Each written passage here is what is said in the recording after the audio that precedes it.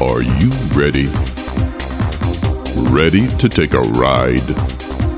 Grab your coffee and strap yourself in, because the show is about to begin.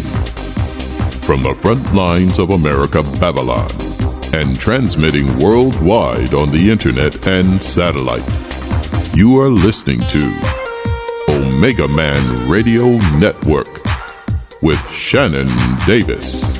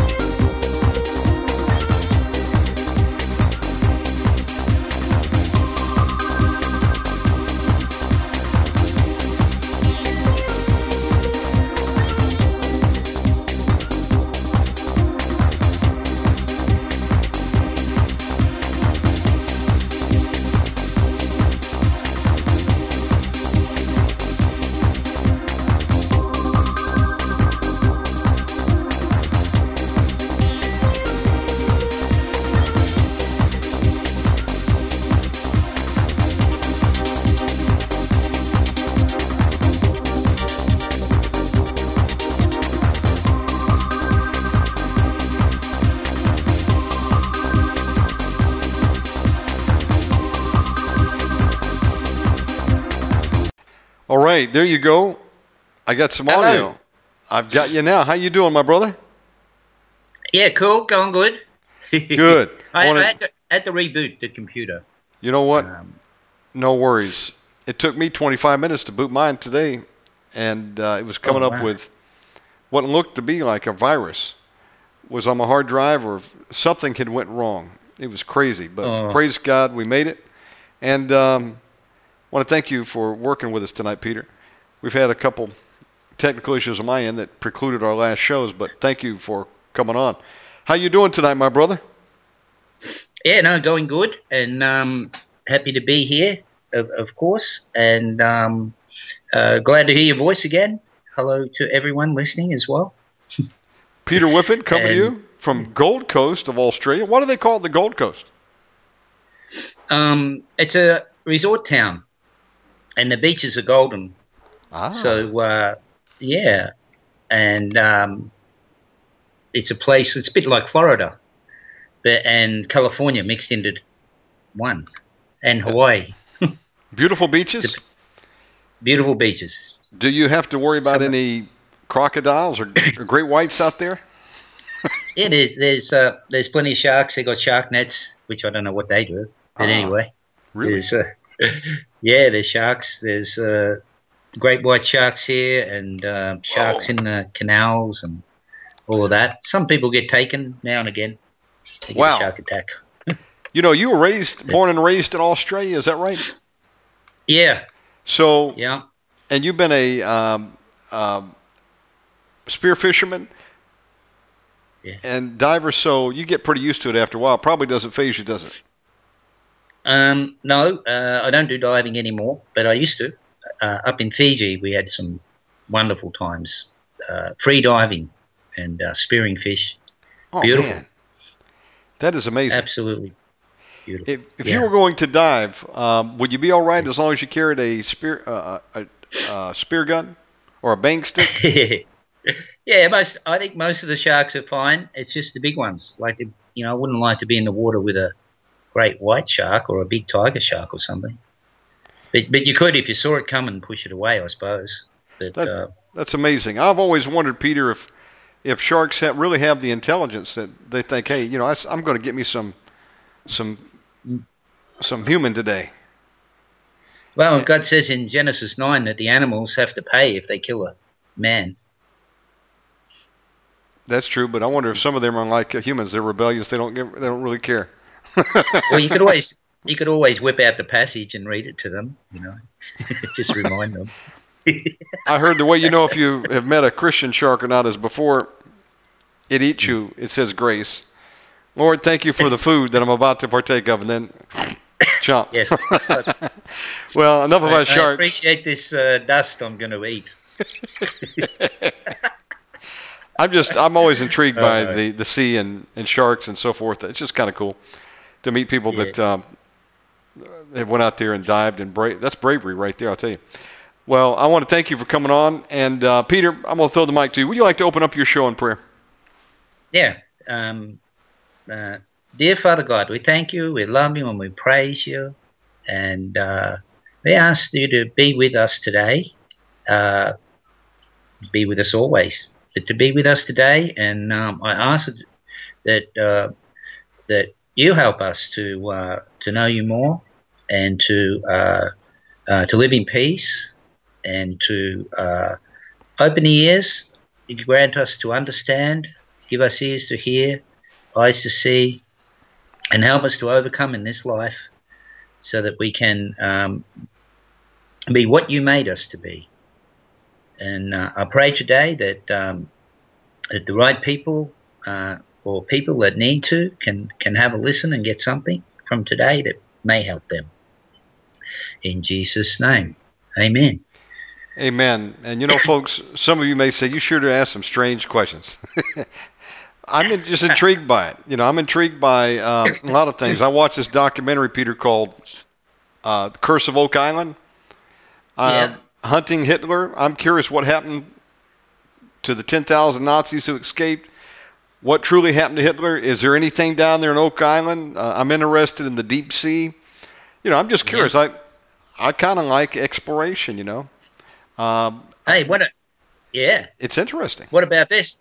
What about this? If we get a boat and come up your way. Wow. And maybe we could go around a couple of islands and where no one goes. Maybe play the Jesus movie. You were telling me about that. Yeah. I'm looking at one. At the moment, I'm looking at one and praying, see if it can come to pass. And what I can do is sail it up from Darwin in Australia, maybe base in Darwin, and sail it up. It's a hop, skip, and a jump across to where you are from us in Darwin. Peter, were you telling me that your father used to sail to the islands? Yeah. Tell me a little bit about that. What did he do? He had a catamaran that belonged to a guy up in Singapore.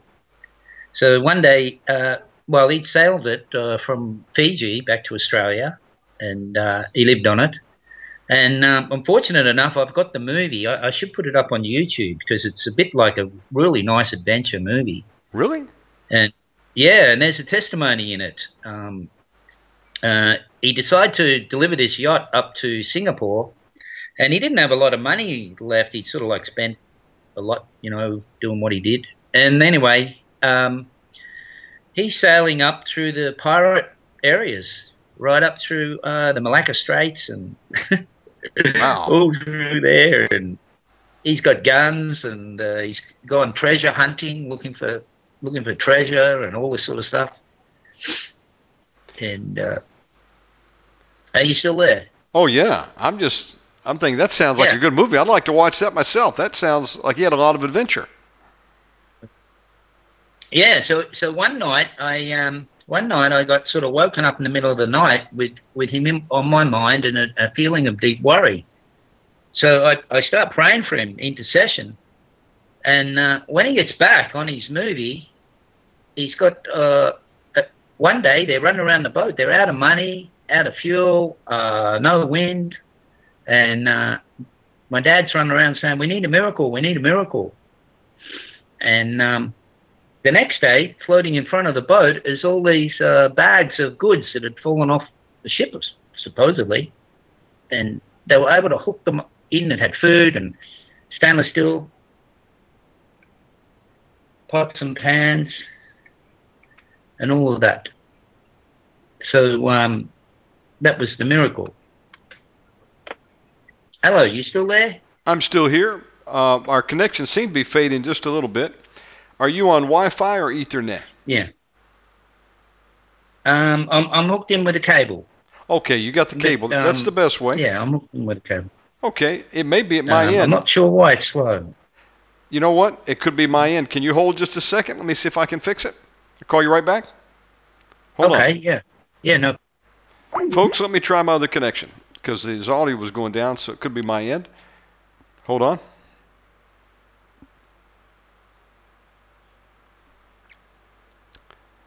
Okay. We're going to bring it back.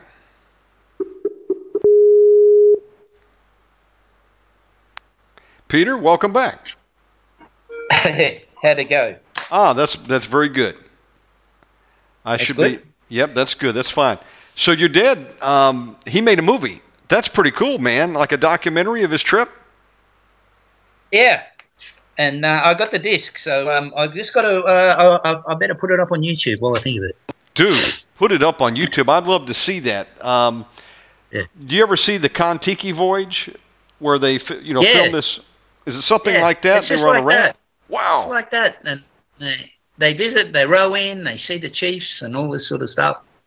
And floating in front of the boat was all these piles of goods. The next day, he got his miracle. And they were able to sell it all at the next port and get the money to continue. That's amazing. So, what adventure that is. Yeah. Yeah. Pretty cool. The only problem I would have... So what about... is they better have a bathroom on board, because if you got to jump off the boat to do number 2, brother, I might be holding it the whole way for fear that Jaws might try to eat me as I was doing my job. Yeah. I'm just saying. Yeah, that's right. You got to think about those kind of things. Look, I'm going to tell you folks, you say, that's not, look, I did a trip one time. I went out for 7 days to Bristol Bay in Alaska, and it was supposed to be great. But nobody told me that the boat we were getting on, Peter, as we were going out on Bristol Bay to hunt for red sockeye salmon, that the bathroom was out of order. And I said, well, that's great. So what do? Where do you use the bathroom? Well, you see that 5-gallon paint bucket right there? Yeah. What about it? You got to take that. You go up on deck. There's a rope. You throw it into the sea, and you pull back up water, and you've got to sit on top of that. And I'm saying, you got to be kidding me. And then when you're done, you throw it overboard. Well, if that's not bad enough, nobody also told me that all the ships kind of come in at night and moor around each other. So I got up in the morning. I had to use the bathroom, as you would expect to do in the morning.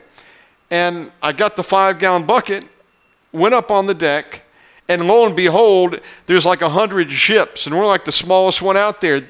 People are so tall they can look off their deck. I mean, come on. Talk about a dilemma. What are you going to do? I'm just saying, so, folks, think about it twice before you want to go out on a deep-sea adventure. They better have a bathroom that works. I'm just saying. Yeah. How we be going to the islands? I think there's about 18,000 islands up where you are, and not enough lifetime to visit every one of them. Dude, I can hardly even fathom that. I know 100 islands is a lot, but 13 or 18, whatever it is, 1,000 islands, that's hard to believe. Hard to believe. No telling. A lot of them don't have a hotel on it, so they don't have any accommodation. They just got like 900 people or something like that, so I've heard. No church, so everybody grows up there. No one's really going there. And so I don't know, they've probably got the internet. But anyway, if you turned up in a boat and like gave them stuff and all, I was thinking of having like a jumping castle and turn up and let the kids jump on the castle, and after asking, the boss of the place, and then say there's a movie on tonight and play some cartoons, and then the Jesus movie. See what happens. I think it's a great idea, but as long as you do your research first to make sure you don't land on cannibal islands. You don't want to land up there and then next thing you know, they want to eat you like chicken, come out with a bow and arrows. We take Carl Anderson with us. He knows martial arts, I want to welcome everybody. We're just warming up tonight. I want to welcome you to the broadcast. We've got Peter Whiffin live from Gold Coast. And Peter, we love having you on. God has given you a lot of revelations from His Word as you study it. Study out the meaning. And what's God put on your heart to talk about tonight? Well, I was thinking about the ultimate. What's our ultimate pursuit? What do we really want? And I was thinking about myself and when I talk to people, and isn't everything we do really in the pursuit of peace? It's a good question. I'm thinking about talking that tonight. Where's my peace? Is there enough grace happening in our life? And maybe what should we do if all hell's breaking loose? I can just share with what I've learned, and we could talk about that subject and what God is saying in the Bible about that. Let's do it. Go for it. I thought, let's do it. Let's do it. All right. It's a big subject, so well, it is the subject because we could start off with the foundation that Jesus is the Prince of Peace. So that means he's in charge of peace, and the good news, the gospel, was to be preached offer peace. Go out, he told them, into a worthy house, find a worthy house and offer peace. And sometimes people can't receive the peace, and other times people can.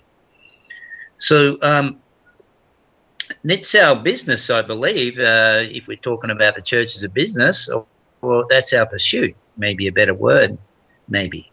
So, we're getting a lot of calls during the week, ministering deliverance and help for people. And basically, I figured everybody is like wanting peace. So what do you do, though? I've had times in my life where, and there are times where I don't feel very peaceful at all. I feel terrible.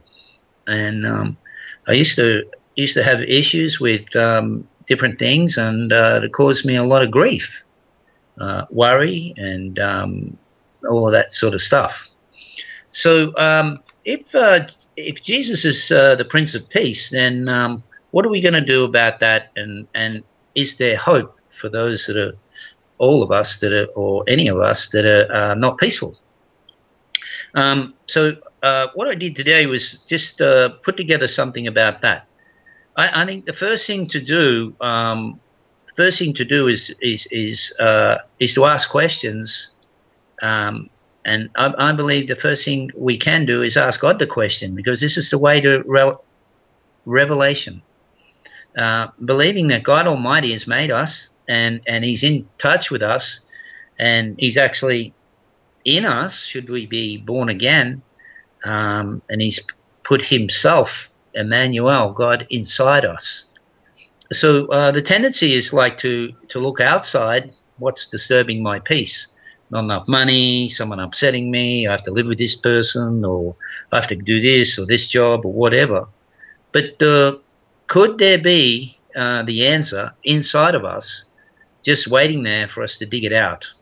It's the honor of kings to search a matter out, and somewhere it reads that God helps us to search our hearts.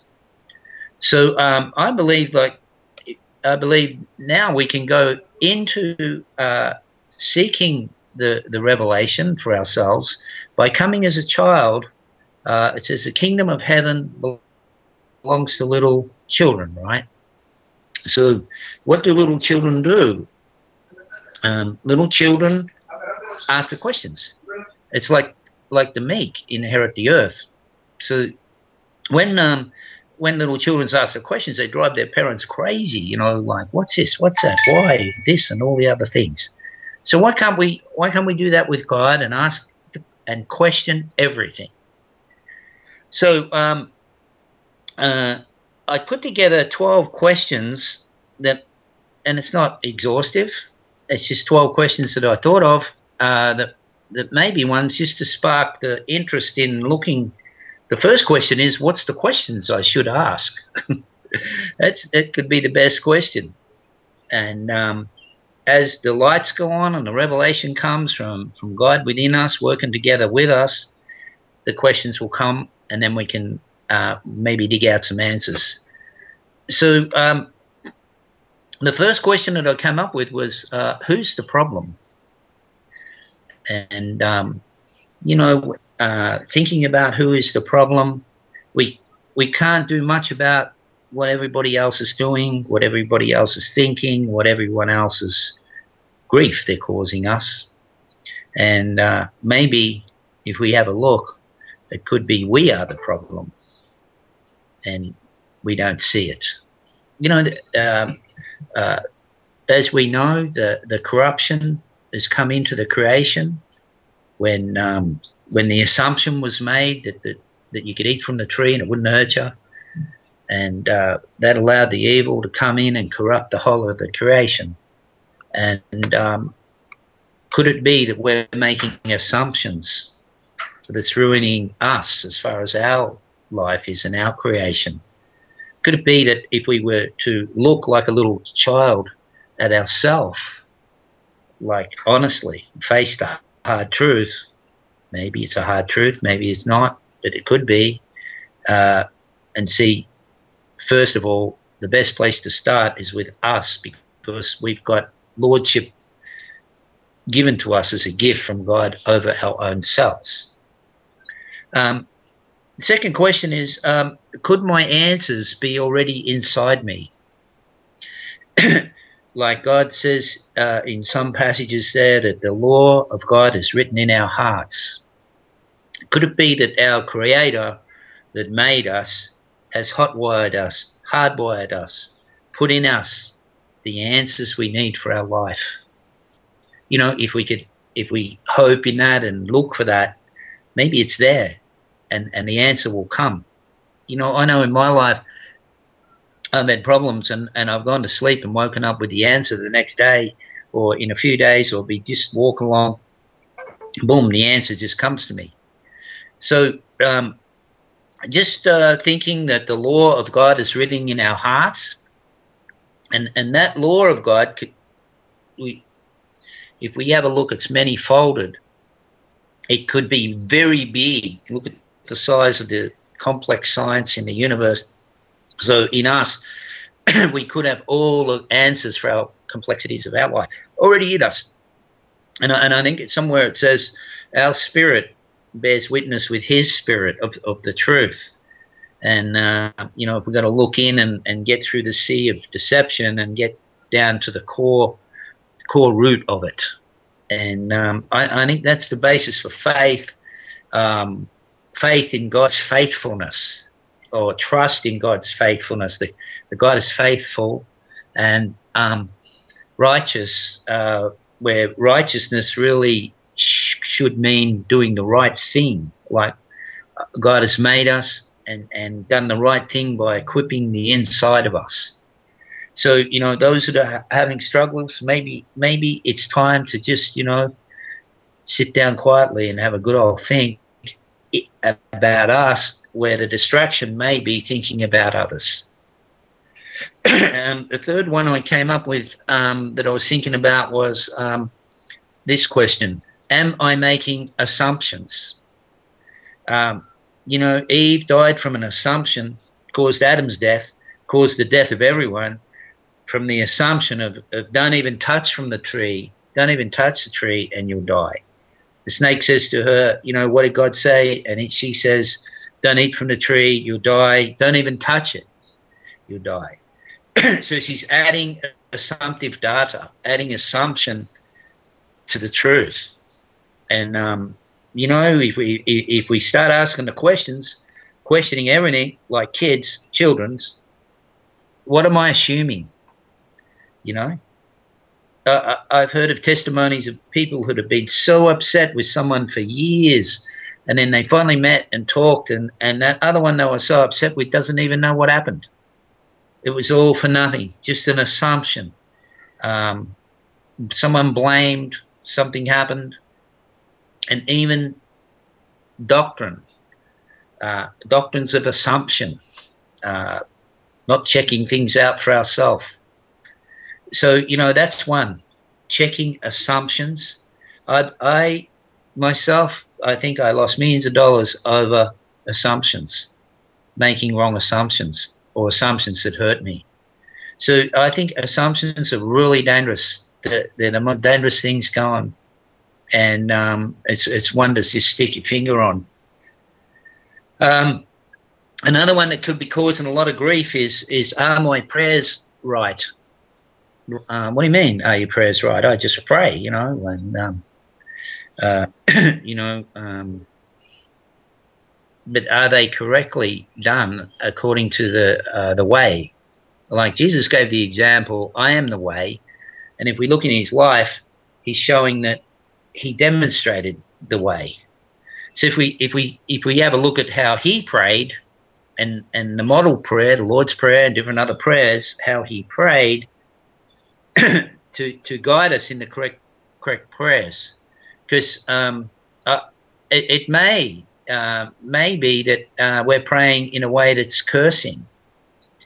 We mightn't think that. We might think it's a blessing, you know. But you know, are we praying? Are we praying in a way that's incorrect? And if we're doing that, could that curse be coming back and landing on us? And we don't know why it keeps occurring, but we keep praying the same way, and the curse keeps coming back on us, because the scripture reads, let those that love cursing have it back on their own head, even though we can be praying with all our heart, loving it, but actually praying incorrectly.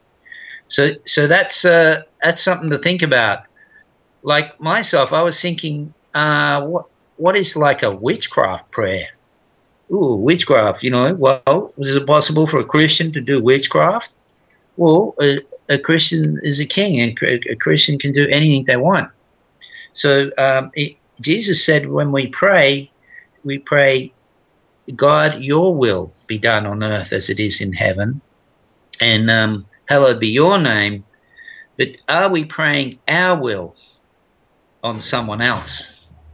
Like, oh, let him fail so he doesn't get that job, or let him have an argument with that girl because I don't like her. And prayers of projecting our will onto the life of others. I think that we can have an attitude of what we want. That's fine, but is it the best for everyone? This type of thinking that now the best for everyone includes the best for us too, but the best for everyone may mean that we have to lay aside a little bit of what we want and just be happy that they're happy. You know, is praying our will on someone else going to cause a curse to come back on us, and then we don't know why that's hitting us, and we have to suffer. Number 5 is thinking about what agreements have I made. Oaths, agreements, promises, commitments. Now these can be really key to causing us grief in our life. Jesus warned about it. He said, you know, don't do oaths. Anyone that asks you to do an oath is from the evil one. And there's people who die because of oaths. We know the secret societies work on oaths if we're looking at the corporate thing. And it's all through our society too. And Jesus said that the world works by benefactors, but not so you. So we have a different way of working in the kingdom of God than the world, which swears oaths of allegiance, you know, with respect to flags, and because you can get caught with oaths. Once we make an oath, God's saying you're stuck. Because he saves us by an oath, it's like forgiveness. He's expecting us to keep our oaths. It's one of the things he does. He forgives. We've got to forgive. He sets his oath. We've got to keep our oaths. So Jesus warned about taking oaths and to be very careful. But we can be deceived into oaths by accepting a gift, saying yes. How else can we do it? Letting someone lay hands on us that we don't know. Oh, can I pray for your sister? And they go, yeah. That's an oath. Now you've bowed down and you're receiving whatever that person has for you. So how do you know what that person has for you is good? Blindly agreeing to be prayed for, like sending your name on a form into big ministries. Now, what happens if they got a person in the alcohol on the prayer team in those? I'm not saying they do, but they might have someone who gets hold of that list that's in the alcohol, and now you give an approval blanket, like a blank check, to be afflicted by or affected or blessed or whatever by that ministry. So we need to be careful about who we say pray for me. That's one. But God has made a safety valve for oaths.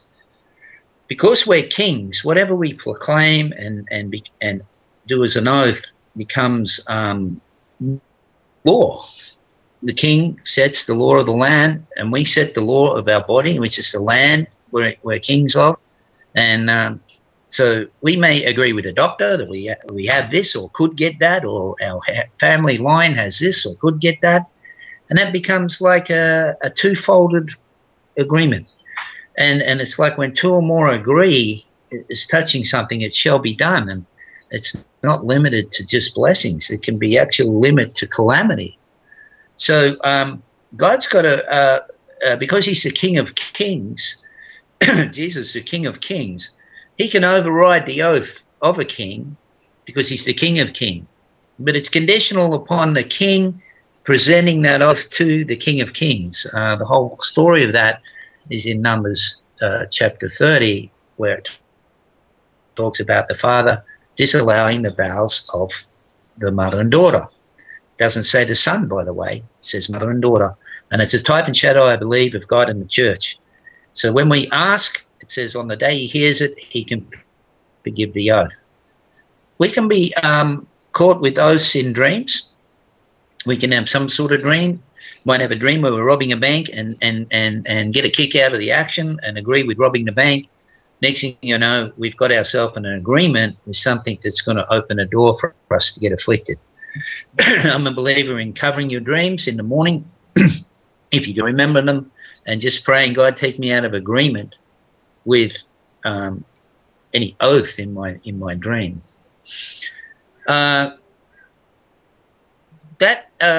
That one with oaths, I think, is a very unrecognised one, and we cover that with people, and some people seem to have got delivered the minute they started asking God to release them from oaths.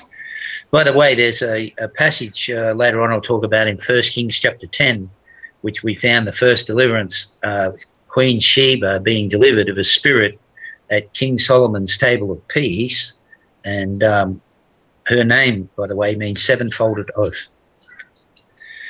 So the next one, number 6, is what am I hoping for that's not happening? Are there things that are disappointing me all the time, that's really taking away my peace in my life, making me feel lousy? The scripture says, hope deferred makes the heart sick. And Jesus is saying, I came to heal sick hearts or broken hearts, because out of your heart comes your life. So our heart, it's like if you lose heart, your life's not going to be energized or going as nicely. So the way to avoid disappointment is to be careful of the appointment. In other words, be careful of what you're hoping for. And the question there is, have I taken lordship over my hopes and control them and plan them and have the correct ones, or have I got hopes of others that are put on me, like parents or other peers, workmates, whatever, has put hopes on me that are not my hopes, and I'm trying to live their dream and not mine. So ones that are continually disappointing are going to handicap us as far as our peace goes, and our power to be, courage means encouragement, means strengthening of the heart. And this is actually strengthened from disappointment by a desire gained is a tree of life. So that is finding a plan in something you want to do with your life, or you'd like to do with your life, and then to go do it, and not limited to big things. It can be very small things, like, I haven't washed the car in a couple of weeks. I'll just wash the car today. So you go do that, and for example, and congratulate yourself afterwards. Have a cup of tea or a cake, and say, yeah, well done. Now look at that car. So this is encouraging oneself, what I'm talking about, and putting the sword to old disappointments. For instance, hope's not happening may be something in the past that can never happen now, and it's a continual disappointment as we chew it over and over again in our heart and feel hurt. So the past, Jesus talks to plow in the field, and one of the breads of the tribes of Israel is called the bread of forgetfulness, causing to forget. I think it's Ephraim or Manasseh, one of them, causing to forget. So we can't live in the past. I don't believe it's possible. So why relive it today? And one could ask themselves, are they happy today?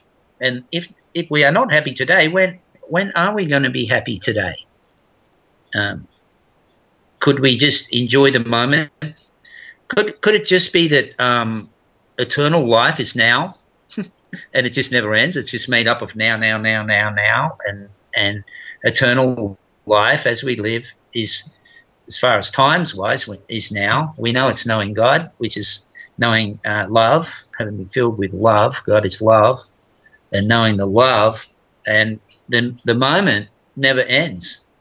So to be happy, could we just be happy with now and really smell the roses now and forget about the past, throw that in the sea of forgetfulness? And yes, you make a plan for the future, but you don't need the future to be happy. We can just choose to be happy now.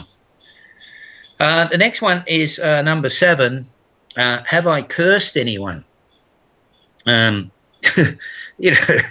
It's walking in this world, eh? Someone bips a horn at you, and before you know it, you're giving them the finger out the window. Ooh, jeez, well, I got upset there. Now they got my finger. It's just showing you got a spare one, but they think it's an insult, that type of thing. So, have we cursed anyone? We get riled up, and sometimes we let a few fly.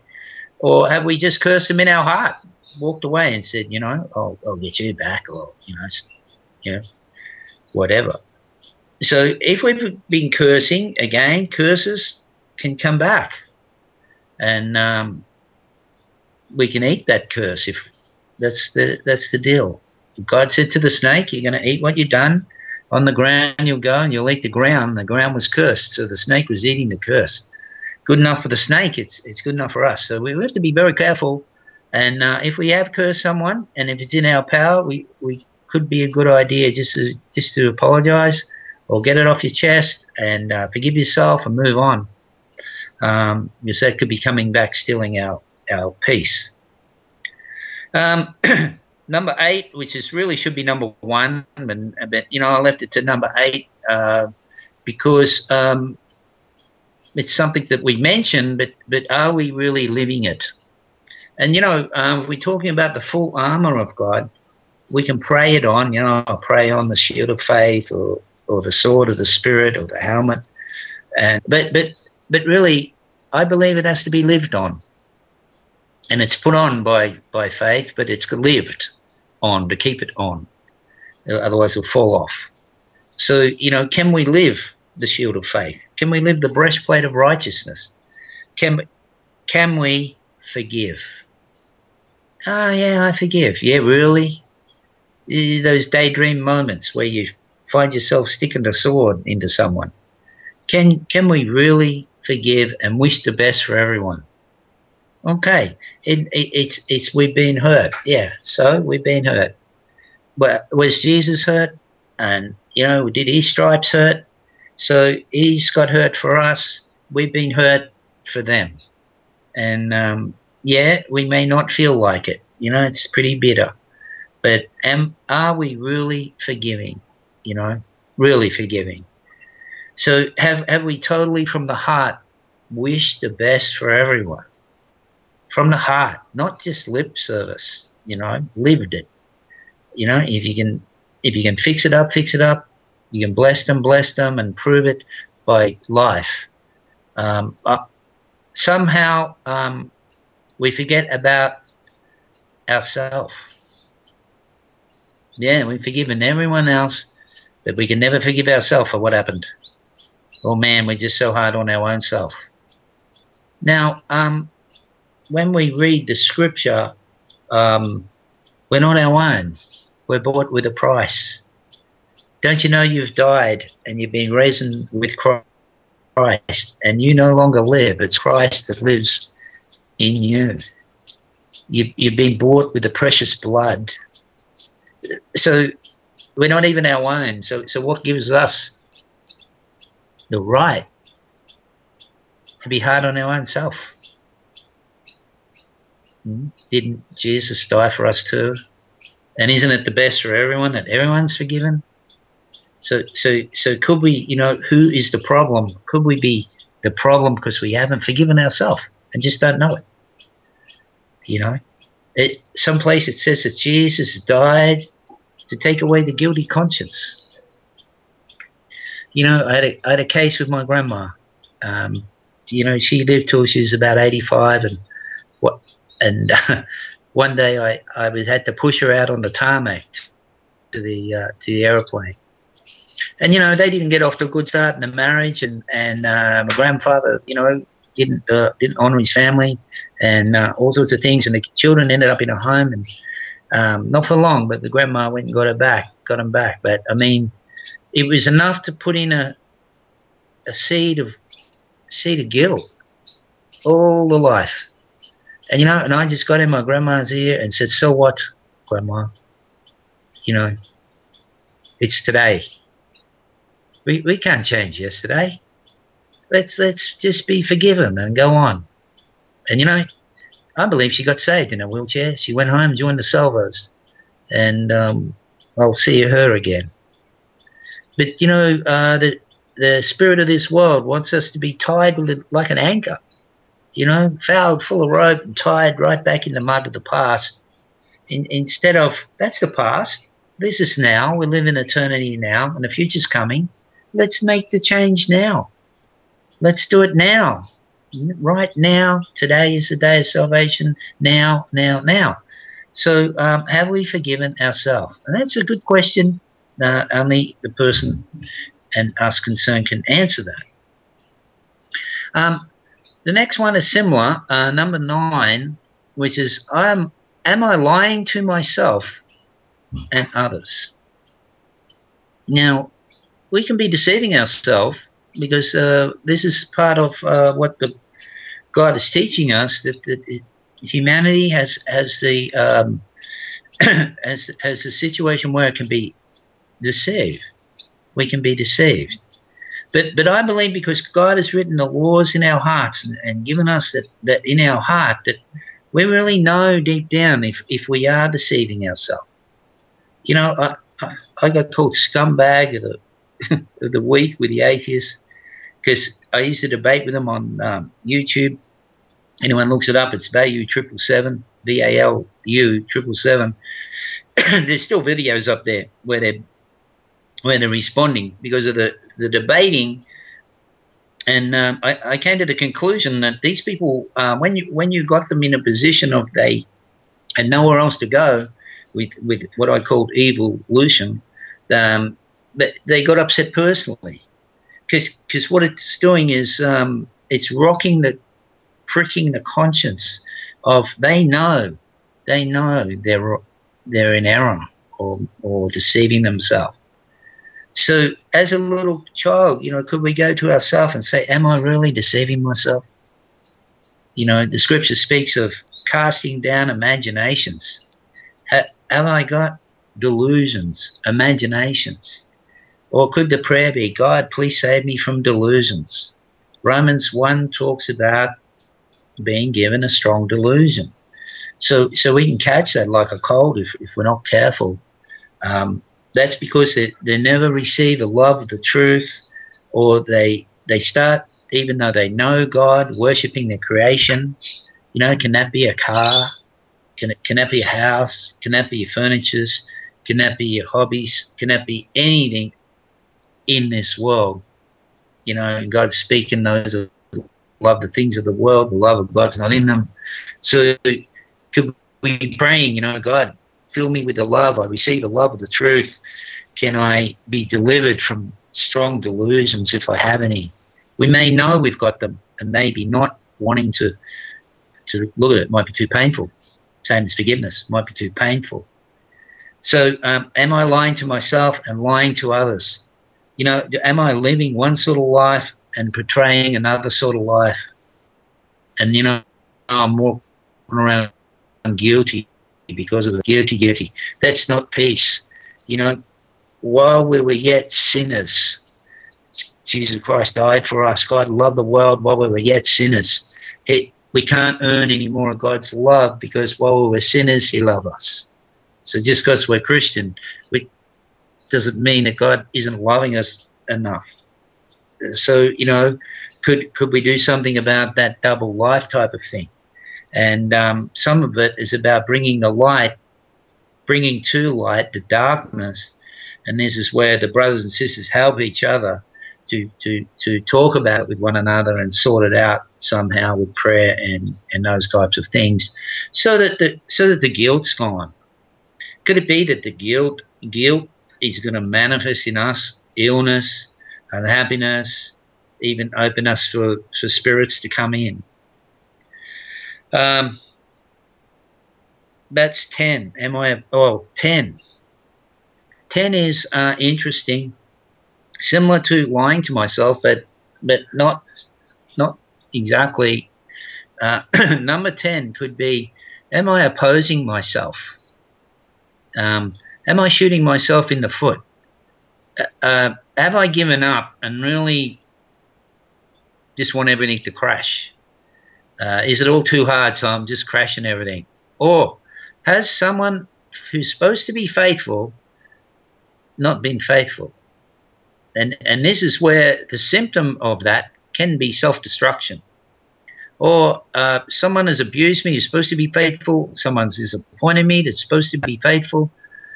Someone's molested me or harmed me or ripped me off who's supposed to be faithful. You know, it can be like a parent writing someone out of their will. Excuse me.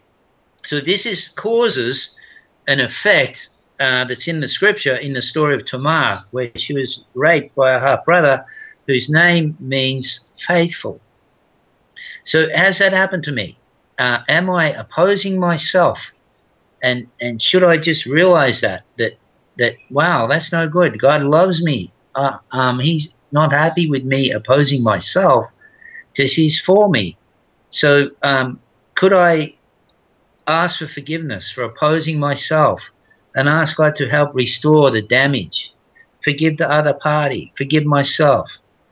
Tamar said she's worthless. Basically, it says she says she's worthless, feels worthless, putting ash on her head.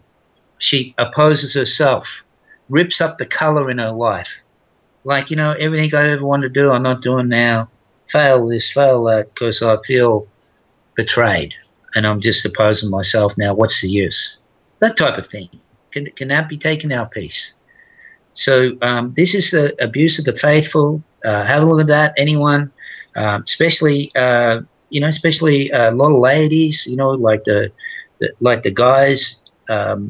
Unfortunately, in the world, they want to lie and sell anything and deceive ladies, and then use them and then get rid of them, like Tamar's brother. So this is the prayer to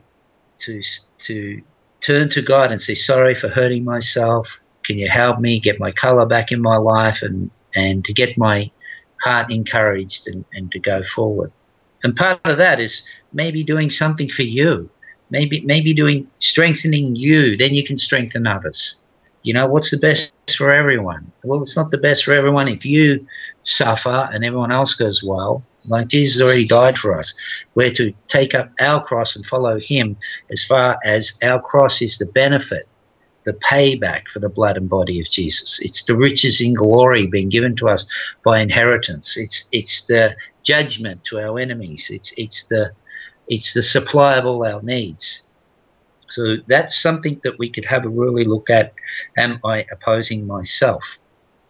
Going back to number 9, realizing that with lying and lying to others, there's a scripture in Zechariah 5 which says about a flying scroll that goes throughout the whole earth, and it causes a curse for those that bear false witness and lie and steal. And this is where it said in the scripture, this guy says he was a tax collector and he was going to pay back all the money he stole and stuff. And Jesus said, salvation has come to this house. And we'll be careful of that, because that flying scroll is looking to destroy, it says, the timbers and the stones in a person's house. It's just going to destroy everything if we get in the way of that thing. You can read it in Zechariah 5. Number 11, am I judging others? And yes, we're to judge situations, judge what's going on, judge the devil. Judgment is given to the saints. We're to be doing righteous judgment, which I believe is the right way, judging the right way. But riding a high horse is a bit dangerous, because it's fallen off. That really hurts. And this is in Genesis 49, when the story of Dan, which means a judge, the tribe of Dan, says Dan will be a serpent by the way and bite the rider's hoof, the horse's hoof, not the rider, but the hoof, which is what you're riding on, your life, what's happening. It's going to get bitten, and then you're going to fall off backwards, it says. So the rider falls off backwards. This I believe in believers, this I believe in anyone, but with believers, start riding on your high horse, and for sure you're going to come a gutser. And that's one just to think about. I'd rather hop off the high horse than fall off. It's not so bad. So am I judging others? That's just one thing to think about. What other people are lords of their life. They're sailing their ship on the ocean of life, and what business is it of ours?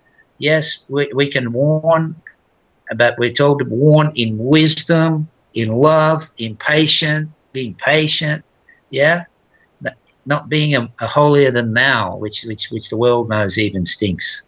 So we're all corrupted. They're corrupted, we're corrupted, and their life is their business, that they're kings of their life. So let's have faith that God has written in their heart the laws, and they know, and that by living the example ourselves, they can see something that they didn't see. So rather than being a high horse rider, why not lead the high horse? Why not show it and do it? So that may release us from the fall. That's all I'm saying. It's the ouch, falling, ouch, going to fall, right? So these are things that can be taking our peace. Why would we have peace anyway? Well, would it be that God, who made us, said we were good? He made Adam and was good. Maybe walking in peace is what God Almighty, who made us, loves to see. Hey, my creation's working how I made it. Maybe that's the reason. And could we be happy with that? So number 12. Number 12 is one that's a pretty sneaky one. And I just sum up with the points here with number 12, because there are many, many points. And, we can go on and on and on. But the main goal in the talk today is to get the attitude of questioning going, questioning ourselves. If we judge ourselves, we're not going to be judged. Whew, how about that? Let's look inside ourselves. It might not be nice. Who cares? God wants to fix it. We want to be at peace, so it's a win.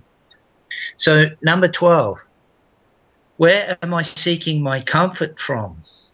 And am I seeking comfort in all other places except for God, God's Spirit? Is not the Holy Spirit being given to us to be a comforter? Isn't God wanting us to be comforted? Isn't he wanting us to feel comforted, like holding a baby, mum feeding the baby, the love, which is the milk, the love, feeding the baby's feeling secure and comfortable. But, if the baby keeps running, to strangers or running out all around the place, can't get the same love as the dedicated mom. So why would we want to be going running anywhere else first?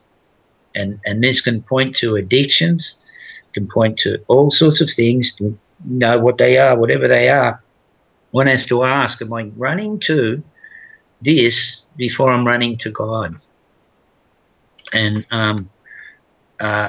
I think that God loves us that much and has given us that much authority that if we want to run to other things for comfort, he'll let us, of course, and then we don't get the peace that we would have got had we run to him.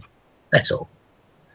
And I think it might be frustrating for God when he's saying, listen, like that scripture comes to mind, oh, Israel, how I love you like a mother's hen and put my wings out and bring the chicks in, but you ran away from me. And that's the heart, that's love, wanting to love us. And if we can get under that wings of God, maybe we feel, a lot more peaceful. So bring me to a scripture that we could talk about, because there's debates out there on what the grace. I want to raise the subject of grace. What is grace? What's grace got to do with our peace?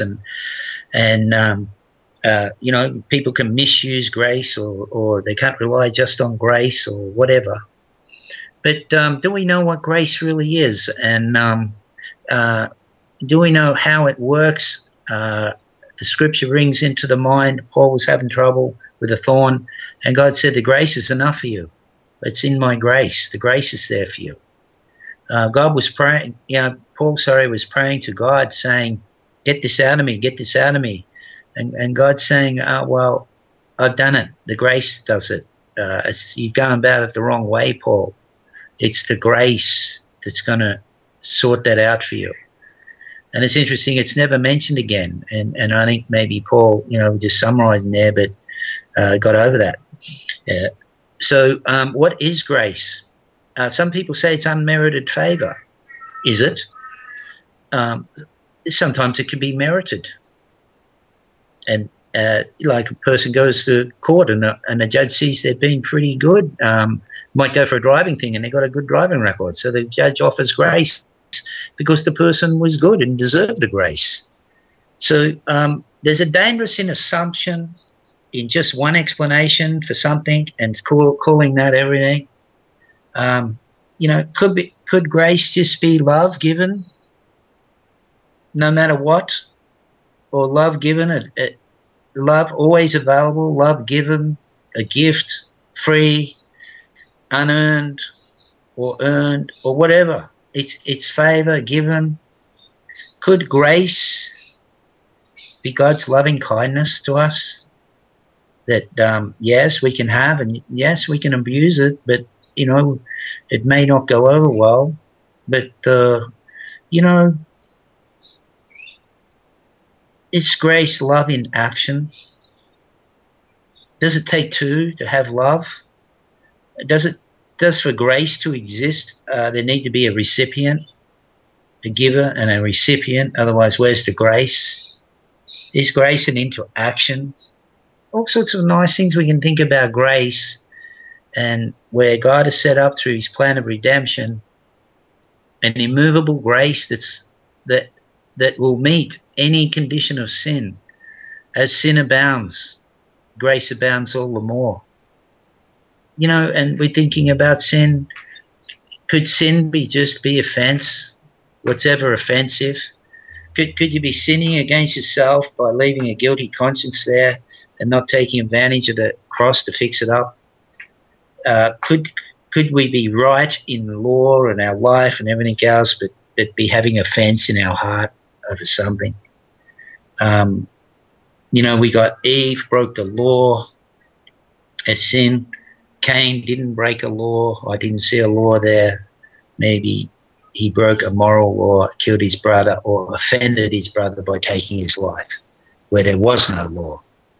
And to do well is maybe that's to not be offensive to all, the best for everyone, best for me, best for the others, best for everyone. And could sin just be offensiveness?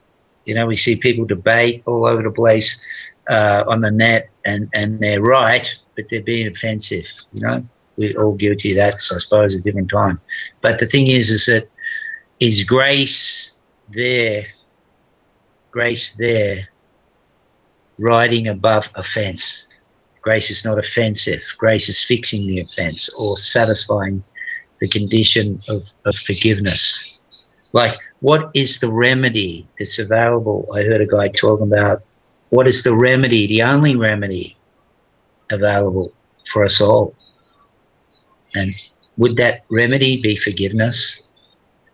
And is grace forgiveness? Could grace be the cross? Could grace be God forgiving us all? So 2 Corinthians 12:9 says, "And he said unto me, My grace is sufficient for thee." Now here it comes. "For my strength is made perfect in weakness." How does strength become strong in weakness? Would it be that our problems are a fantastic chance for God to show his strength? Paul saying, "Most gladly, therefore, I rather glory in my infirmities." He wants to glorify in his problem, that the power of Christ may rest upon me. Hey, have we ever thought of giving thanks for our problems? Oh, thank you, God, this situation's coming like this. I can have a chance to see you move. I can see your power come and rest upon me. Hey, would that be the glory of God, to fix something up for you? Wouldn't we feel good, watching God fix it, than we got to fix it in our own strength? What would be nicer? To receive the benefit of the cross and watch God move and fix our life, no matter how bad it was, and he fixed it, fixed the circumstance, turned it all around, rubbed it in the face of the devil, and wouldn't that be fun and give us peace? Could it be the attitude that God's looking for, so that he can show that he really loves us, not we just read about it? Could we live it, ride the bike of God loving us? And would these problems be a chance for him to love us? So, we can see the correct attitude. Could we see the power of God come because we got problems? We could see God move because we got problems. And if we've done all we can and we stand, and it's foolishness to them that are perishing, but to us it's the power. Could that be encouraging? So it goes on in Psalm 23. He sets up a table in the presence of our enemies. Could it be without enemies we don't get a table? Oh no, I think we would. But the table, that's he's setting up what he's done for us. He's his table. Like your family, you're invited to the kitchen table of God to sit there and be part of the family. Is that set up for specifically our problems?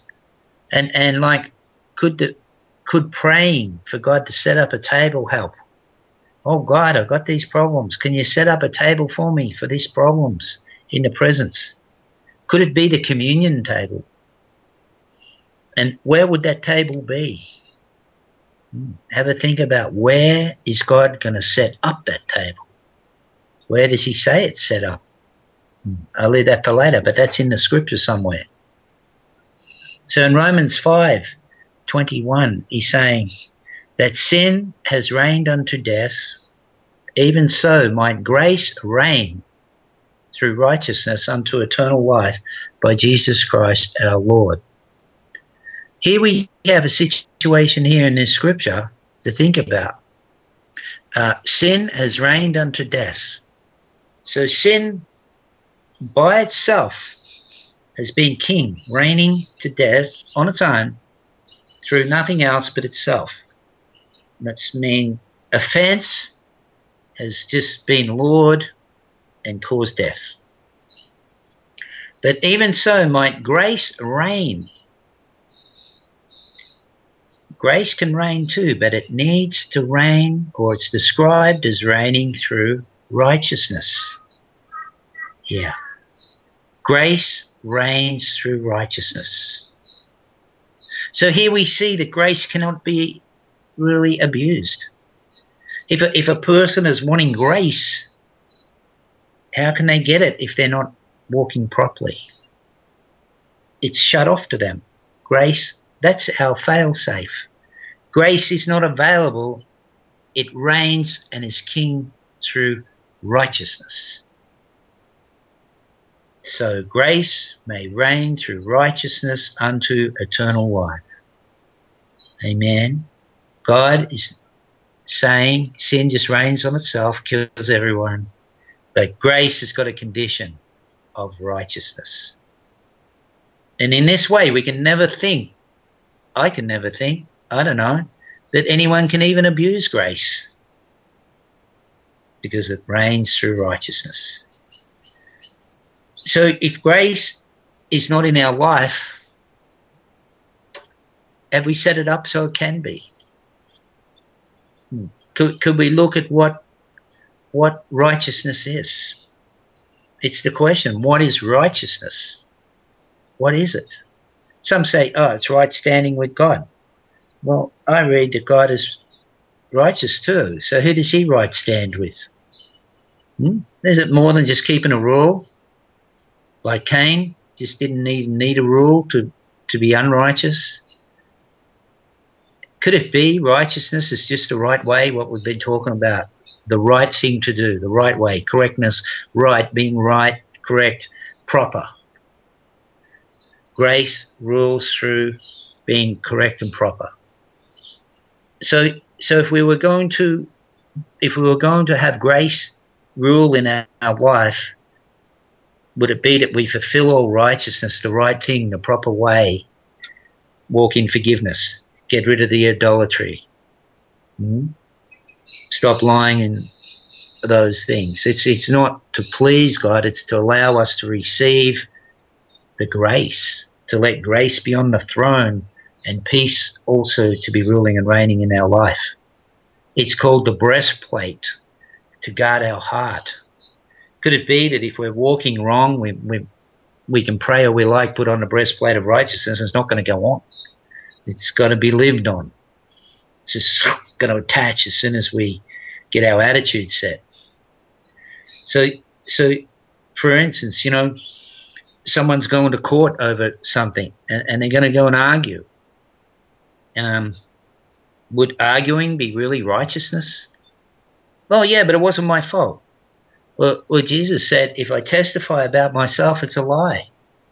It's not true. Would it be better going in and asking them to prove what they're claiming and trying to help them, looking for the best for everyone, and going in there not to get out of something, because if we're going in to get out of something, we're already in it. And admitting we're in it by fighting to get out of it. Could it be we've condemned ourselves by even trying to get out of stuff? Like in this business of being saved, how can we lose? How can we ever be in anything? And didn't Jesus say everything's forgiven? The grace is sufficient. As sin abounds, grace abounds all the more. Where's our faith? Could it be going to argue with someone and want to win? Could it be unforgiving? Could it be doing revenge? Could it be being selfish? You know, you got 2 TVs and someone needs a TV, or you got a spare this or that and someone needs it and you don't even use it. And could it be not sharing, covetousness? You know, the guy wanted to build bigger barns. He's saying, I'm going to have an easy life. I'm going to build myself bigger barns because my harvest is terrific. Praise the Lord, I'm blessed. And God calls him a fool because I was thinking, did he think to share his excess?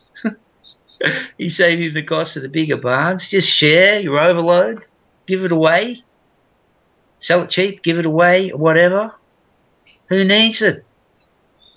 Like, can it be trying to hang on to ownership of something?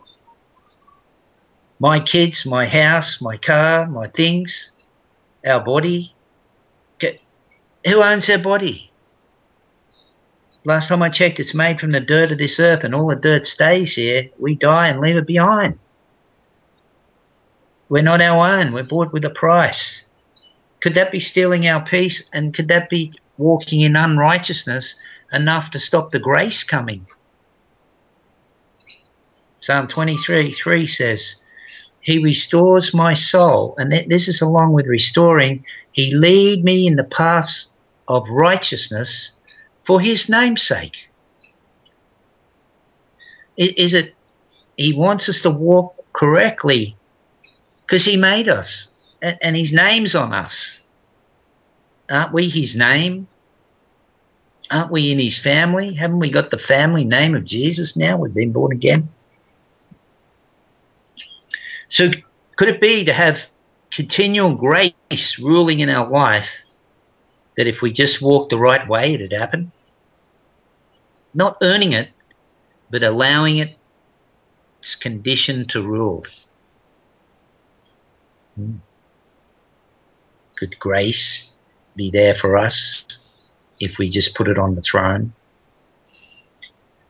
So it says here in Corinthians, 2 Corinthians 3:9, for the ministration of condemnation be glory, much more does the ministration of righteousness exceed in glory.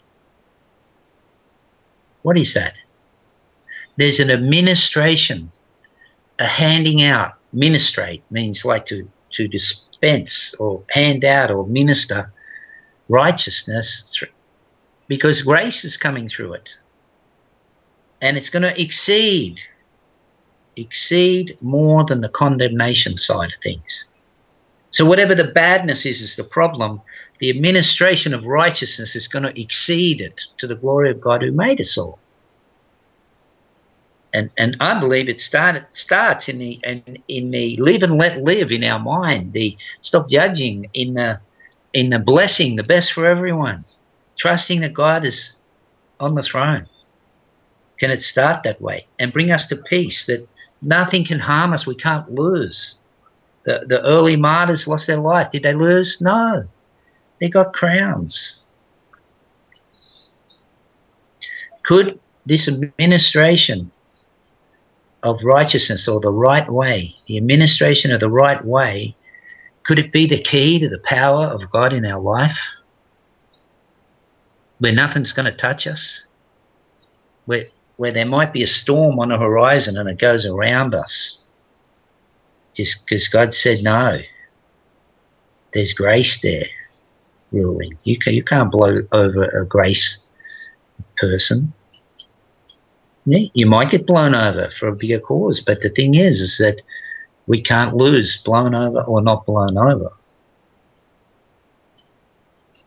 Romans 6:14, the old passage, for sin shall not have dominion over you, for ye are not under law, but under grace.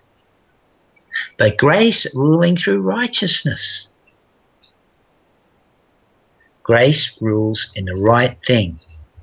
Without the right thing going on, righteousness, how can grace come? What is our only remedy? As we said, is it forgiveness, the only remedy?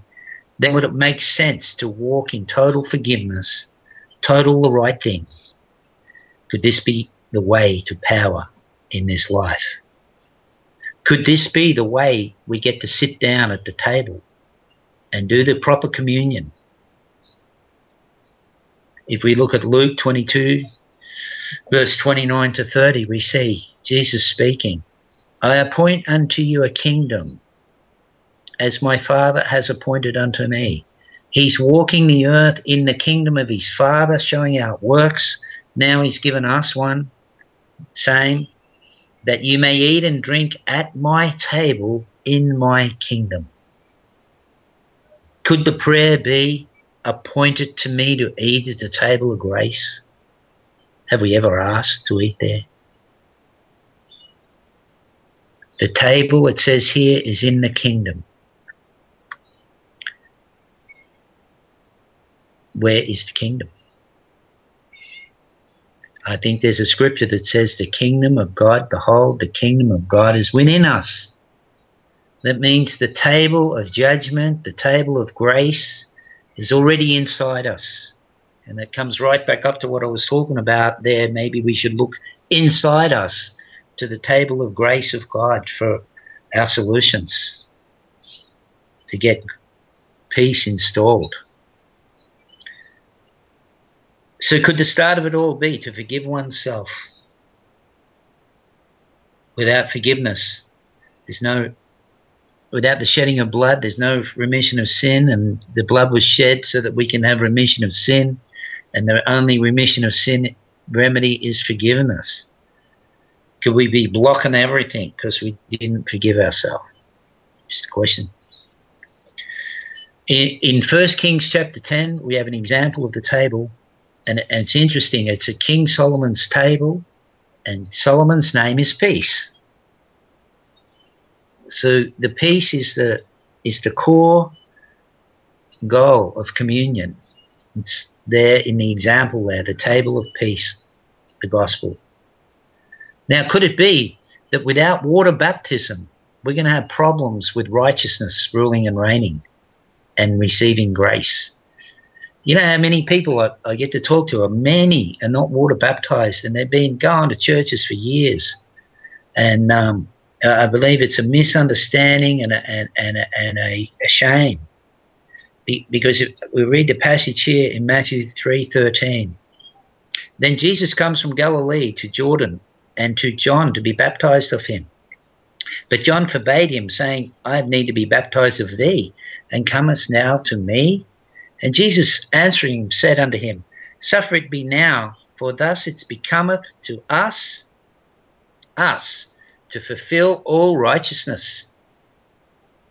Then he suffered, and Jesus was baptized, went up straightway out of the water, and lo, the heavens were opened unto him, and he saw the Spirit of God descending like a dove and lighting upon him. And a voice from heaven said, This is my beloved Son, who I'm well pleased. So could this, not being baptized, block grace so we can have righteousness and grace ruling in our life? Could we have been baptized with unforgiveness in our heart, bitterness, or unrepenting, stealing and lying and all these other things? John the Baptist said, be baptized and have the fruit of repentance. So what I suggest is if people who are, any of us, persons that are feel that they were in a wrong attitude when they originally got baptized, go and get baptized again. Do fasting and prayer and come to an attitude, a mindset of all of those things that are right, then get baptized again. Because it said, lo, the heavens were opened unto him. Could it be that we've been baptized incorrectly and lo, the heavens are not opened unto us? They're closed. Mm-hmm. Heaven didn't hear, or the water witnessed that we're in unforgiveness, and access was shut. Mm. Could it be we were baptized as a baby and didn't even know? And really, how can we call that the witness of the Spirit? It says here, 3 things witness on earth: the water, the blood, and the Spirit, little s, our spirit. The other things witness in heaven, including the Holy Spirit, witnesses in heaven, not on earth and heaven. It's in one place, heaven. Even though the Holy Spirit is on earth, it's still witnessing in heaven for us. How can our spirit witness as a baby?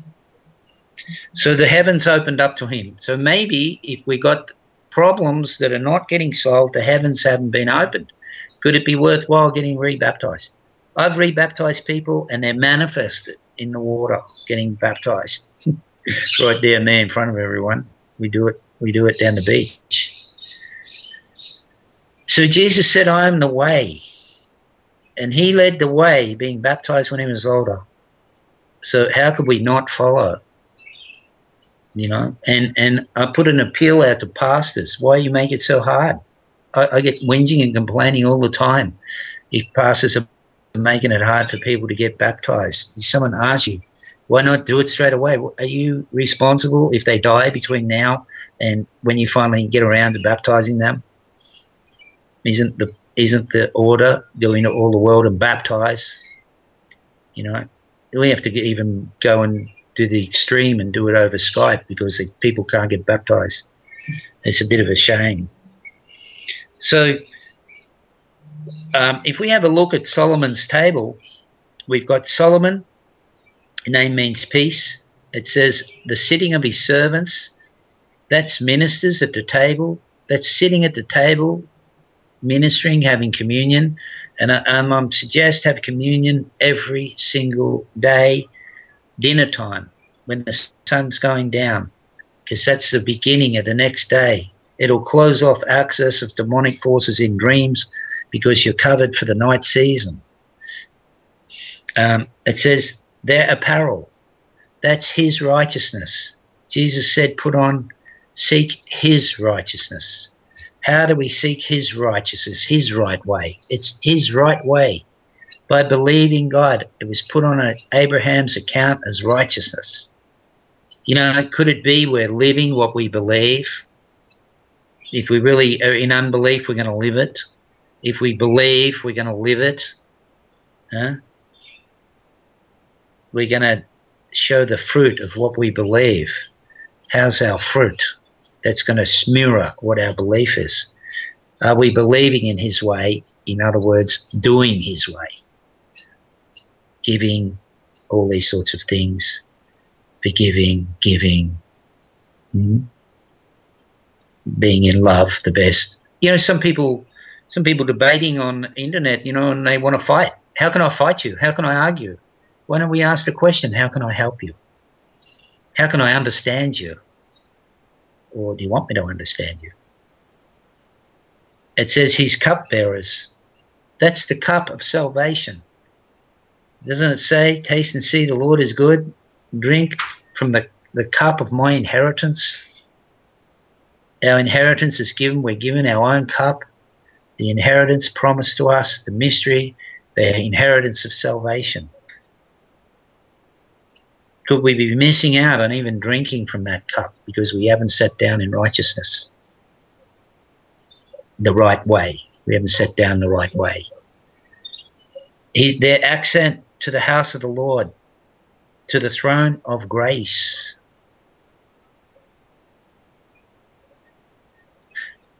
Have we ascended boldly?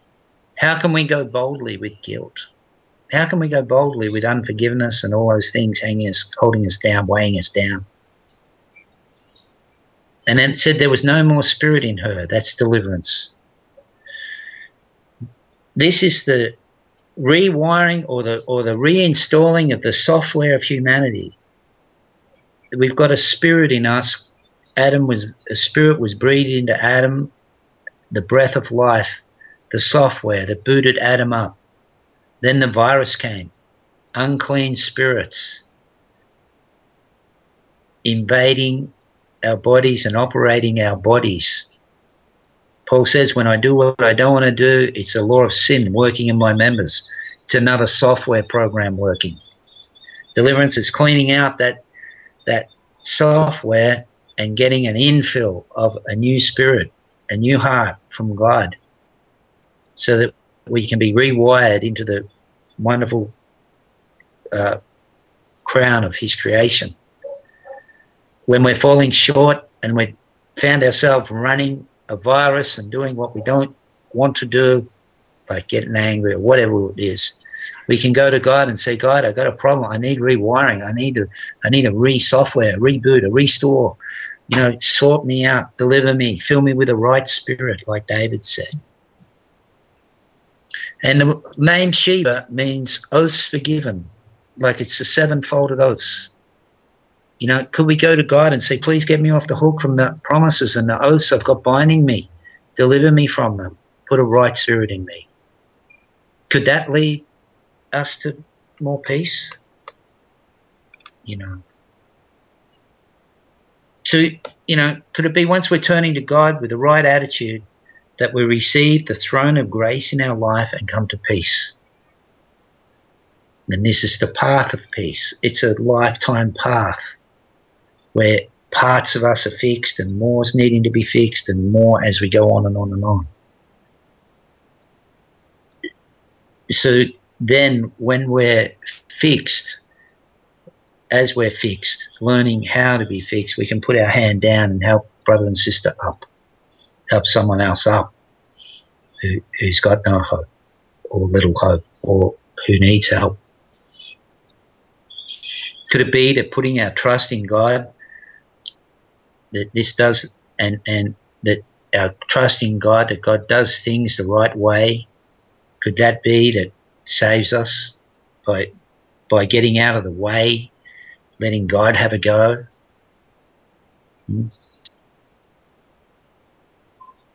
Psalm 31 verse 1 says, in thee, O Lord, I put my trust. Let me never be ashamed. Deliver me in thy righteousness.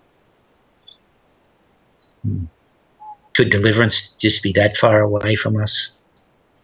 To turn and do things the right way? Could we come to deliverance? Could we deliver ourselves? Could God give us the power that we could deliver ourselves? Something wrong going on, say, come out, and get that out. Get something restored.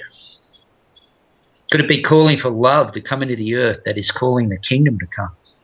Could the kingdom of God be love in action, love walking, the right thing going on?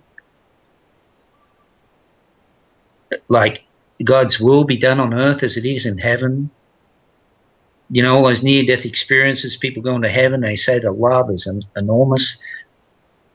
Are we going to be unforgiving in heaven? We're going to be stealing from each other, lying in heaven?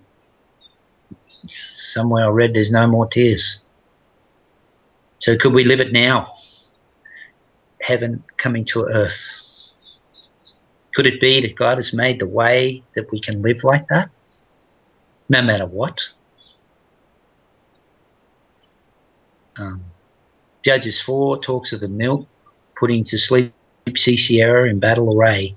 Sisera means battle array. The story, I don't know if people know, he says in Judges 4:19, it says, Sisera, which is battle array, said to her, please give me a little water to drink, for I'm thirsty. She opened a skin of milk and gave him a drink and covered him. Looks like milk represents God's love, putting to sleep all in your battling against you. Is it more than just what's going on in you? Can it also be the postman hates you and lose a letter, or the boss, or family? Is that the reason why God might have said, or Jesus said, love your enemies? Could it be praying that the love of God comes into your enemy's life, might put to sleep everything fighting you? Where's the love? Someone arguing with you, you can ask, where's the love in this conversation?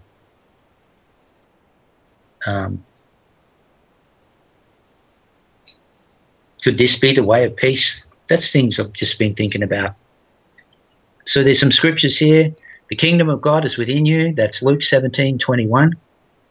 It's the Father's good pleasure to give you the kingdom. That's Luke 12:32. So there's no doubt that God wants you and me to have it.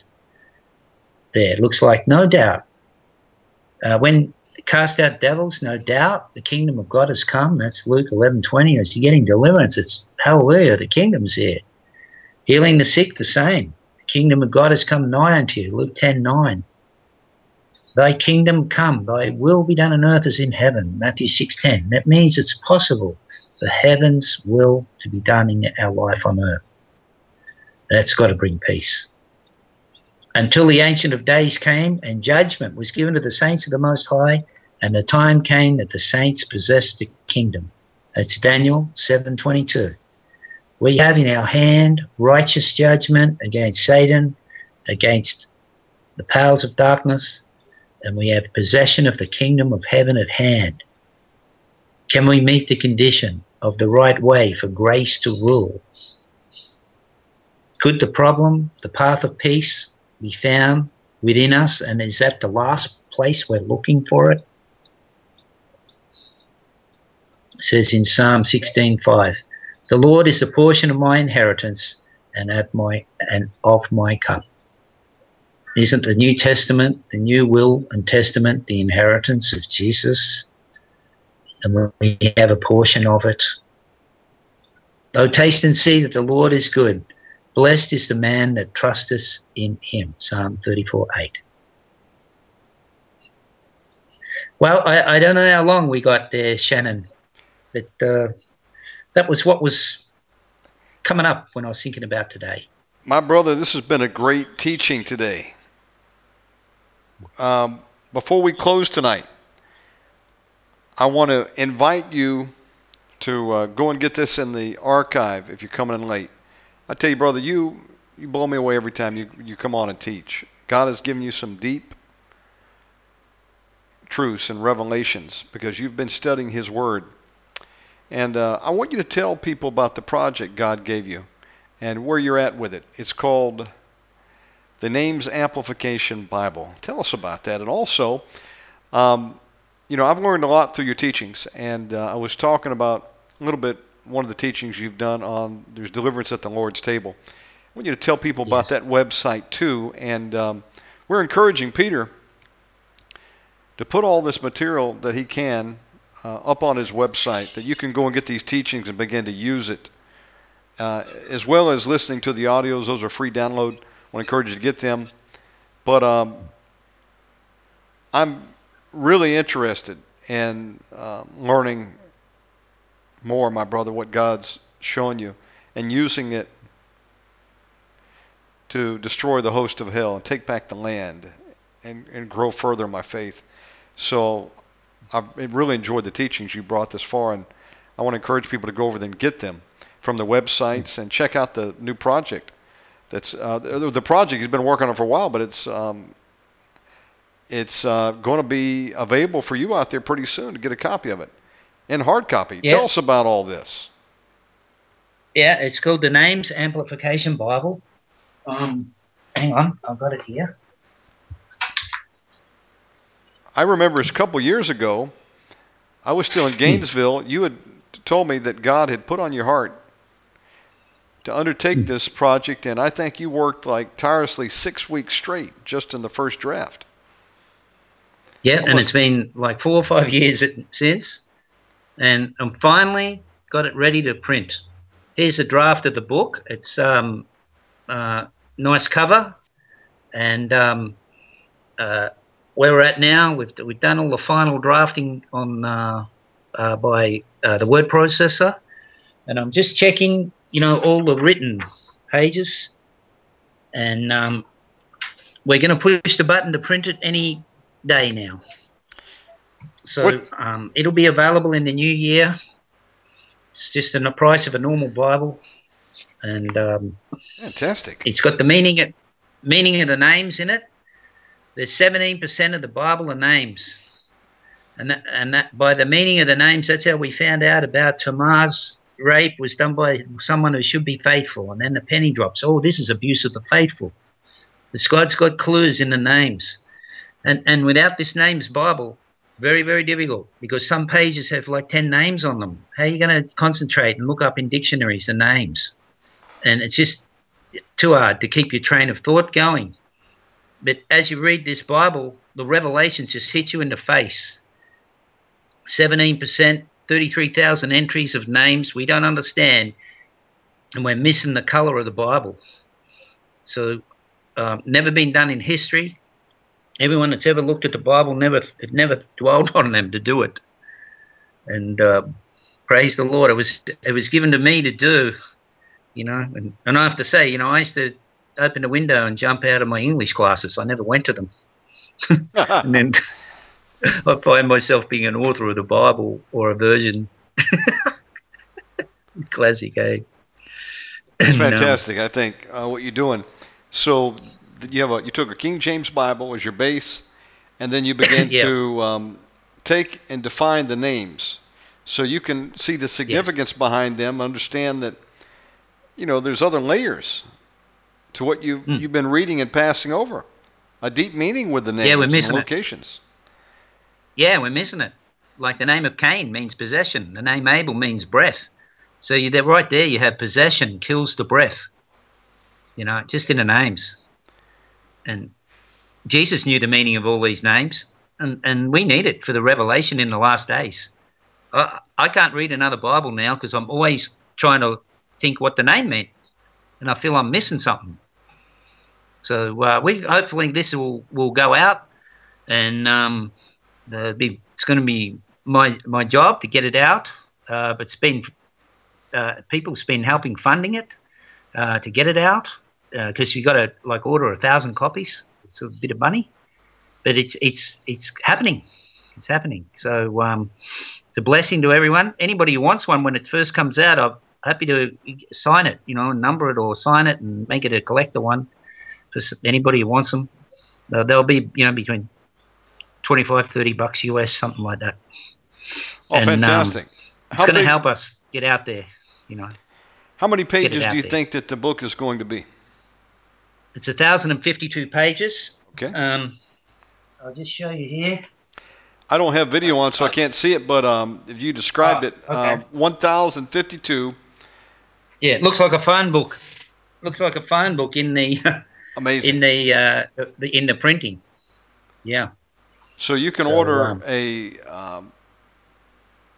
paper copy of that, and you also have a PDF available. Is that true? Yeah, the PDF's available free. Just email me, peterwhiffin@hotmail.com. WHIFF for Facebook, I for Igloo, N for Nelly, @hotmail.com. And there's a website, namesamplificationbible.com. And it's on link to my Facebook page, peterwhiffin@hotmail.com. And there's also a link, I think, on hiskingdomstable.com, which is what you were talking about with the teachings. Everything there is free, and there's the Deliverance at the Table booklet, which has been fantastic.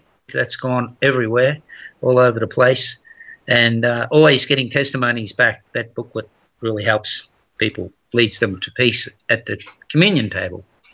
Peter, I say congratulations to you on what you're doing here in the research and at the communion table. Deliverance at the communion table. Keep up this good work, my brother. It's good. If someone wants to reach you, Peter Whiffin at hotmail.com? Okay. Yep. Yeah, at Hotmail, and I'm happy to send a copy of the Bible on PDF, because, you know, it's whatever doesn't cost, and we just share, right? That's right. That's the right thing to do.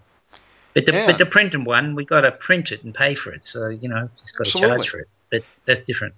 And, you know, if you'd like to support his ministry, I'd encourage you to do that. Can they use that email address also as a PayPal if they'd like to help support this work? Yeah. Yeah, what I like to do is I got some brothers and sisters overseas in Pakistan. Remember, we helped the brick maker guy? Yes. And we got a little school there. They got me to name it. It's called Shiloh School of Peace. And what we got is, you know, unfortunately, the people call themselves Muslims. They want to oppress everyone that's not believed like them. And these poor kids don't get a chance at much. And they're destined to be toilet cleaners for the Muslims. So this lady's got this school going, trying to lift them up so that they can go overseas and get work, help their families. And some people have been sending me some money on PayPal, which I've sent straight over to them. And it lifts them up and lets them know that we in the West who've got a few bucks love them. And I just got a case of one man. He's a Muslim family all his life, but he's decided it's called by the Lord, and he's getting baptized, but his life is in very big danger. They're threatening to kill him. And we just dream if we can get together a couple of bucks, not much, for $400 or $500 to send him to overseas to work so that he's out of danger. He can get a job in the Middle East there somewhere away from his local town. But these are just sort of things that's happening. I don't ask for any money for myself. God is just Shannon amazing. I've been given a little job. It's just a living, and it was given to me. And seems like every time we're short, something comes in, something happens. But it's a chance for people to show their love. If they got a bit of extra, don't build a bigger barn. Send it over. We'll send it to them and get them to contact you with their thanks and everything else. So I checked it out. Many ask, and I just picked one that I believe is legitimate and know they're legitimate and look after them. Fantastic. You can't help everyone. God said to me, just help one. Just help one, and one time. So thank you for what you're doing. Yeah, praise the Lord, eh? No, you were going to say something. So maybe we get the boat, eh? And we next year maybe we'll see, and or get the use of one, and we'll pray about that. Come up there and go to some outer islands and introduce Jesus to kids and people that would never have seen it, because there's no motel on those islands, That'd be pretty amazing. And we want to also we also want to get a deliverance school up here, a conference. Basically, Joseph Jasinski has been here twice before to do a school of deliverance. So I was talking to him. He would like to come back, and I was contacted by Pastor Michael Thayer of Hegwish, and the original church that Win Worley was over here and taught at a couple decades ago, back in, I guess, the 80s, is still in existence. And although the pastors have since died, some of the people that were going there at the time Win came through are still there, and they translated most of his books to Indonesian. I didn't know that, which is pretty awesome. It means I don't have to work on it, because we did one of them, and we were going to do more. Well, we've linked up with them. They're up in Jakarta, and then Brother Joseph has a local friend here named Brother Chandra who's got a church in Bali. I was thinking perhaps we could do that school of deliverance in Jakarta, do it in Bali, and then we have another contact over in Papua. And if all that comes together, if God brings about, we'll bring you in, be part of that. So, that's something. I'd love to come up. We've been talking about. And have some fun. Oh, yeah. Yeah. I want to come over and see you. I was thinking even if we get the boat, people could come on it, for adventure evangelism. That's a great idea you got, I tell you. Spend their holidays, have a holiday and adventure evangelism and have the best for everyone. Everyone win. You've got some great ideas. In fact, one of your ideas is to have a regular school of deliverance. That's it. Which I think is fantastic. What I was talking about was just one trip that Brother Joseph would come over from Canada, but you're talking about actually building a school, and I think that's a fantastic idea also. And I'm hoping people can come, on their vacation and have fun, meet other ones who want to do it, and learn, and then have the local evangelism meetings to go and test it. Learn by riding a bike, doing it. Peter's got a lot of great ideas, both ministry and other. God gives him some pretty awesome commercial ideas too. He's talked a little bit about in the past. And I believe in God, He'll do more. Peter, I want to thank you for coming on. Folks, if you want to contact him, again, peterwhiffin@hotmail.com. If you'd like to support his ministry, you can do so with that as a PayPal. And check out hiskingdomstable.com. Peter, Yep. would you like to close it in prayer? Yeah, I got a prayer for everyone. If people want to join in the prayer and see if they can walk down the closer road to peace. So here's the prayer. Pray along if you want. Dear Father in heaven, please let your love come into all of our life. Please let it be appointed for us to know your mysteries, your power to overcome, and truth. Let me experience your wonders and see your glory and feel your love and come to peace and rest as an overcomer. In Jesus Christ's mighty name, we pray. I say amen. And Father God, in the name of Jesus, I ask you bless Brother Peter. Bless everyone that is tuned in tonight. Give him favor. Expand his territories, ministry. Give him more witty inventions and the resources, God, that he can do full-time ministry worldwide and travel. In Jesus' name we pray. Amen. Amen. Thank you for that. Praise the Lord for everyone. My friend, I want to thank you for working around the schedule today, making time for us. We love you, and we'll see you next time, Peter. All right. Blessings, and see you next time. Yeah. God bless. Bye. That was Peter Whiffin. I want to thank him for coming on. Omegaman Radio has been commissioned to invade deep into enemy territory, drive out the hosts of hell, and take back the land. Our mission is to preach Jesus Christ, the Son of God, who is the only name written under heaven by which men might be saved, cast out demons, and pray for the sick that they may be healed in Jesus' name. If this program is a blessing to you and you would like to take part in this harvest of souls, join with us and attack the hosts of hell by donating any amount online at www.omegamanradio.com.